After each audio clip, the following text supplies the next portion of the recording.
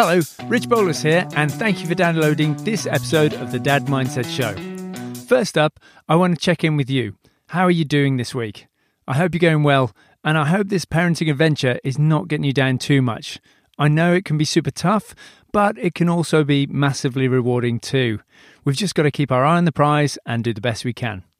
Today, I have a real treat for you, and a treat for me, of course. I chat with Alfie Kohn, who is an American author and lecturer in the areas of education, parenting, and human behaviour. He's a massive proponent of progressive education and has offered critiques of many traditional aspects of parenting, managing, and society more generally, drawing in each case from social science research. I can't emphasise enough how helpful his ideas have been for me as a parent, and I hope you thoroughly enjoy this conversation as much as I did.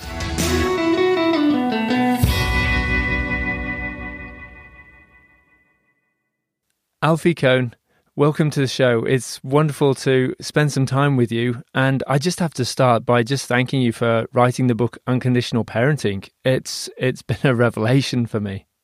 Oh, I'm delighted you liked it. Now, can you tell me a bit about your inspiration behind sort of writing Unconditional Parenting?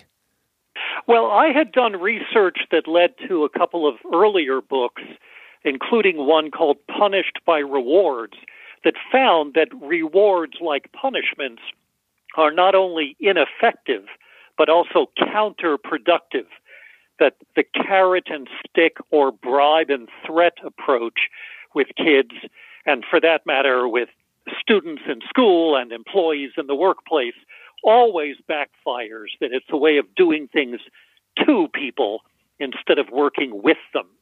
But eventually I came to realize that the case against traditional parenting was even worse, even more disturbing, because it turns out that rewards such as praise, for example, which is, after all, just a verbal doggy biscuit extended to kids to get them to do what we want, ends up communicating the idea that our affection for them, our love, our care, is conditional, that they have to jump through our hoops, that there are strings attached to our love. And what kids need is not just to be loved, but to be loved unconditionally. That is, even when they screw up or fall short. And so unconditional parenting sort of homes in on that particular aspect of raising kids, and why most advice to parents turns out to be disturbing, because it amounts to variations on conditional affection. Yeah. Why do you think that is? You know, it seems to be most advice is what's convenient for us, not what the children really need. Exactly right. That's right. I think most parenting guides really proceed from the question, what do I want my kids to do? And give me some tricks for making them do it. Whereas I don't offer simply nicer tricks or techniques. I begin with the question you've indicated, which I think is far more respectful and important, which is, what do my kids need and how can I meet those needs? So that point of departure, that jumping off point, is as important as any answer to the question that's supplied. The trick is not just to be looking for compliance, but to be looking for helping kids to turn out as great people. Yeah, and it really does seem that it's taking that long-term view rather than the short-term view that is really what this book hinges on, isn't it? Partly, yeah. Partly it's about the long-term. And in fact, when I do workshops with parents, as with teachers, for example, I begin by asking, what are your long-term goals for your children? How would you like them to turn out years from now? And I've done this all over the world, and I get the same kind of answers everywhere I go. I want my kids to be happy, ethical, caring and compassionate, but also independent and self-reliant, problem solvers, curious, creative, critical thinkers, that kind of thing. And then what I do for a living, basically, is I say to people, you say you want this, so why are you doing that? Because Yeah. here's the evidence showing that traditional kinds of practices and discipline with kids, it's not just that I don't like them. Who cares what I think? It's that here's the research showing that traditional approaches, including things like rewards and punishments, actually make it less likely that your kids will turn out the way you just said you wanted them to. So yes, all of that is about long-term versus short-term, if you can imagine that on a horizontal axis. But I also make a distinction sort of on the vertical axis here, which is the other problem, or another problem with traditional approaches, is that they stay on the surface. They look at behavior. And in fact, my rule of thumb is that the more times you see the word behavior in a book or hear it on a podcast or whatever about parenting, the less valuable that resource probably is. Yeah. Because we need to go beneath the behavior, the action that you can see and measure, and look at the motives and the values and the reasons that underlie and inform children's behavior. I think the scary thing with that as well is the minute we start talking about behavior, it is almost like we're talking about, operant conditioning and training a dog. Right, but a lot of people don't see that connection. As soon as you have framed it in terms of the behavior that the child engages in, you're going to be tempted to use those manipulative strategies to change, to reinforce or extinguish the children's behavior. That's right. It's not just because that's like the first association that comes to mind when you hear the word behavior as you think about Skinnerian conditioning. It's that the substance of the reality of focusing on behavior leads you simply to stay on the surface and try to make your kid come up with the behavior you want. Yeah. And then you end up treating the kid like a pet. Yeah. How can we go deeper then?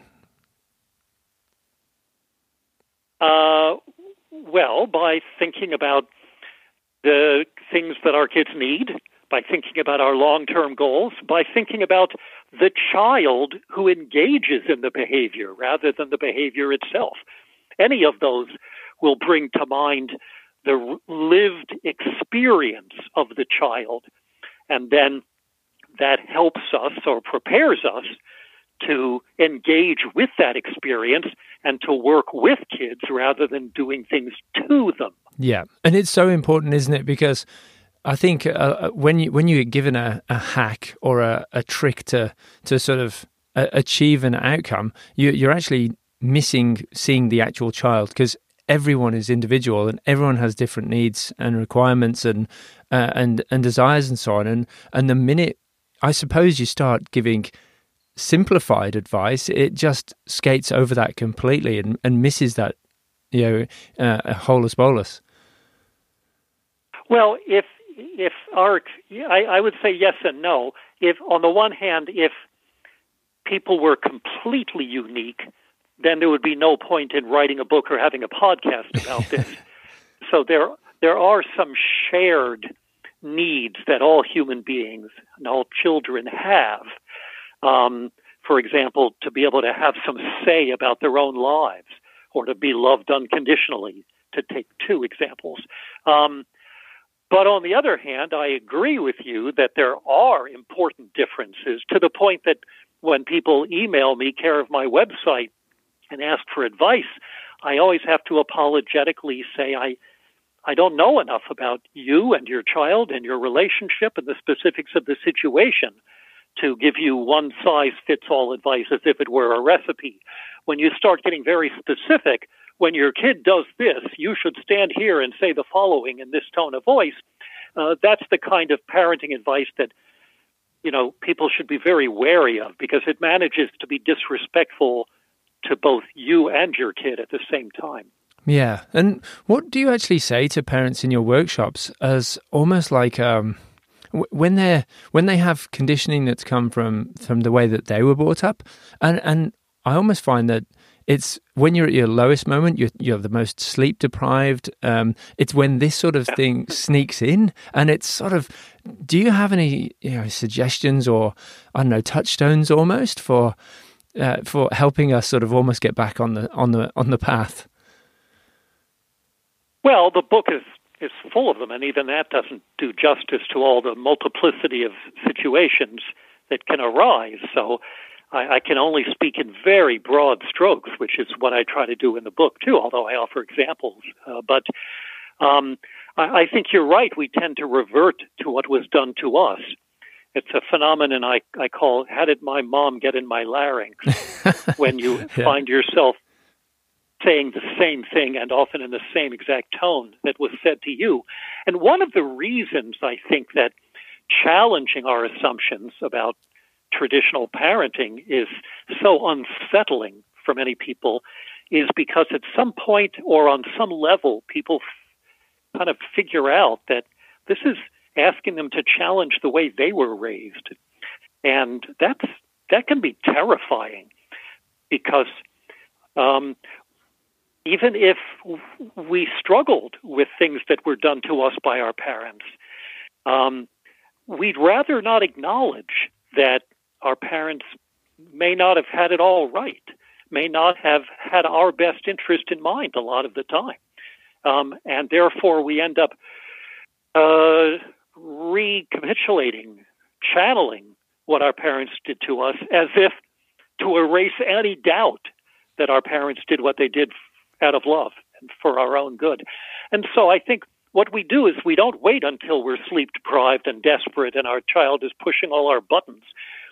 We begin proactively to think through what our goals are, what are some ways to respond, how to be an even better parent, perhaps, than our parents were to us, depending on the experience we had. So we're not plunging in anew each time a new situation happens. We have already given a lot of thought, if we're lucky enough to have a co-parent, to have a lot of dialogue, a lot of conversation about what our goals are and how we can solve problems with children rather than unilaterally imposing our demands on them. Yeah. I think for me, one of the most helpful exercises you sort of mentioned is actually putting ourselves in the shoes of our child in any given moment to really try and see it from their perspective, because it's so, I don't know, it's so easy to just not see that at all. Yep. That's what psychologists call perspective taking, imagining the point of view of somebody else.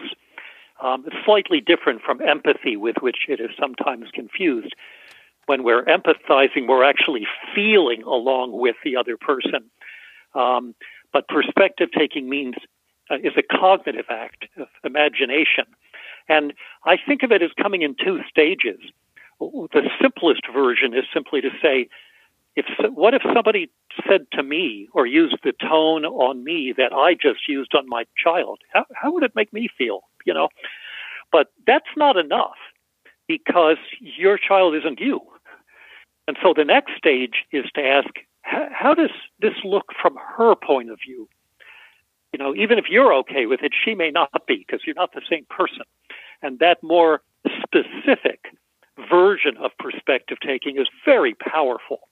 And in fact, research has shown that parents who do this on a regular basis try to stop and figure out, but how does it seem from the kid's perspective, tend to be better parents by multiple criteria. And incidentally, while we are doing that perspective taking to become better parents, that is also a very useful concept to help teach and model for kids. Because if they are raised and get in the habit of imagining in their lives, but what does this class seem like from the teacher's point of view? Or when I just said that to my friend and she looked a little hurt, how did she take it? That's what helps to create a morally sophisticated, good human being. Yeah. And that goes, and you also go into how how almost to help children become deep thinkers as well. Yes. Yeah, there's an intellectual component to this as well. That's right. It helps. It's a way that social, moral, and intellectual development all come together. Yeah. One of the things I think that really sort of stuck in my mind was it's almost like the way the short-termism, I guess, of a lot of parenting advice really kind of undermines, I think, what a parent's long-term objective would be, that they actually want to raise children in a way that the children will want to spend time with them when they're older. And yet most of the advice doesn't do that. If you think of how it impacts the child and they grow to resent you as a parent later, it's kind of almost this approach, the unconditional parenting, has much better aligned, process for achieving both parties' objectives, I think. Yeah, no, that's absolutely right. There was an American parenting advisor several decades back called Thomas Gordon, who wrote a book called Parent Effectiveness Training, PET, and he had a line in his book that really grabbed me, even though I read it before I was a parent myself. He said, the more you use power on children to get them to do what you want, the less influence you'll probably have on their lives.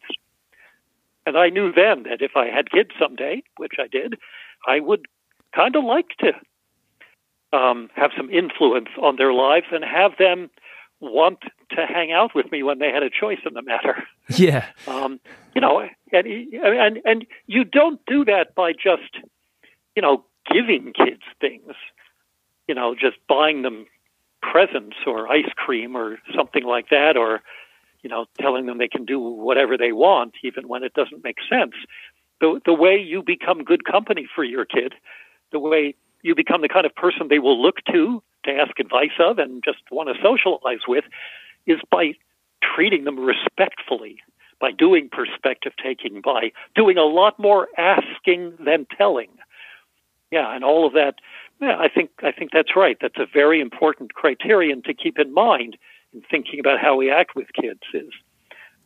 Are you not only setting up your child to be a good human being, happy, ethical, compassionate, all the rest of that stuff, but also setting up the possibility of a strong, respectful, mutual relationship when your child and you are older. Yeah. And what advice or what would you actually say to yourself if you could wind back the clock and go to that time when you were just planning a family? Well, I don't think there's any one, in my own case, I don't think there's any one specific thing. I just created a book after I had started this process to try to put my thoughts in order for myself and hopefully to be of some benefit to other people. Well, I can absolutely attest that it's been a huge benefit to at least one other person, and I'm sure many, many millions more. So I just want to say thank you. It is absolutely the best book I've read on parenting. So I really think that I love your idea that you're intrigued by how research and solid logic tend to push in one direction compared to common practice or assumptions pushing in the other direction. And I think there aren't many topics that's not as much the case as with parenting. So I think what do you see for the future of parenting? What's the opportunity with taking an unconditional parenting approach on a broader scale for societies, do you think? I think that if we move in this direction, we're likely to have people who are less anxious, who not only feel better about themselves, but are less trapped in themselves, more proficient at and inclined to reach out to others and respond this way, and become better parents when it's their turn, if it's their turn. Obviously, this makes a huge deal. I mean, there's no way to definitively create a cause-effect connection with many things. It's not absolute. There are many features of one's life that lead to the kind of outcomes, kind of characteristics, personality, and lives that we end up leading. How we're parented is one part. Another part is inborn temperament. Another part is the social and economic systems in which we're placed. Another part is the influence of peers as kids get older. All of this plays a role. For better or worse, parenting is not the absolute and sole predictor of outcome, but it makes a hell of a difference, and we might as well do what we can with the influence we have in the direction of working with kids instead of just demanding compliance. Yeah, absolutely. And I suppose another big factor of that is the schooling system in general. And I know you've written, at length on the actual education process as well. That's right. I've written a number of books about education, which is another area where good logic and evidence point in one direction, and yet common practice pushes in another. I've challenged standardized exams, homework, grades, a fact-oriented curriculum, and again, punishments and rewards, but in a school setting. There are terrible programs out there that treat students like pets to get them all to obey at the school-wide level or classroom management level. And the other connection between home and school, the other observation that I've made in my work based on a lot of research is that kids learn how to make good decisions by making decisions, not by following directions. Yeah. And so the best teachers, like the best parents, are empowering kids to have more say about their own lives rather than just demanding obedience. Yeah, and that was a key tenet as well, wasn't it? There's this involving children in the decision-making as early as possible. Yes, that's right. And in a way that's developmentally appropriate, of course. A 3-year-old does not have the capability of making the same kinds of decisions, often open-ended questions, the way a 13-year-old would. But in general, most parents don't go far enough in having kids participate, and as I say, doing more asking than telling. A lot of times when we deprive kids of the ability to make decisions and just tell them what to do, it's usually not because the kid's incapable of expressing a preference. It's because it's more convenient for us to have the kid do whatever we want. Yeah, and I think the more we ratchet up the stakes with time pressures in the way we live our lives these days, that can only get worse unless we're mindful enough to actually pull ourselves out of the rut that we're in and think, well, have I actually given my child the autonomy or the training to enable them to become more autonomous, or am I just steering them the whole way to university, like can be the case?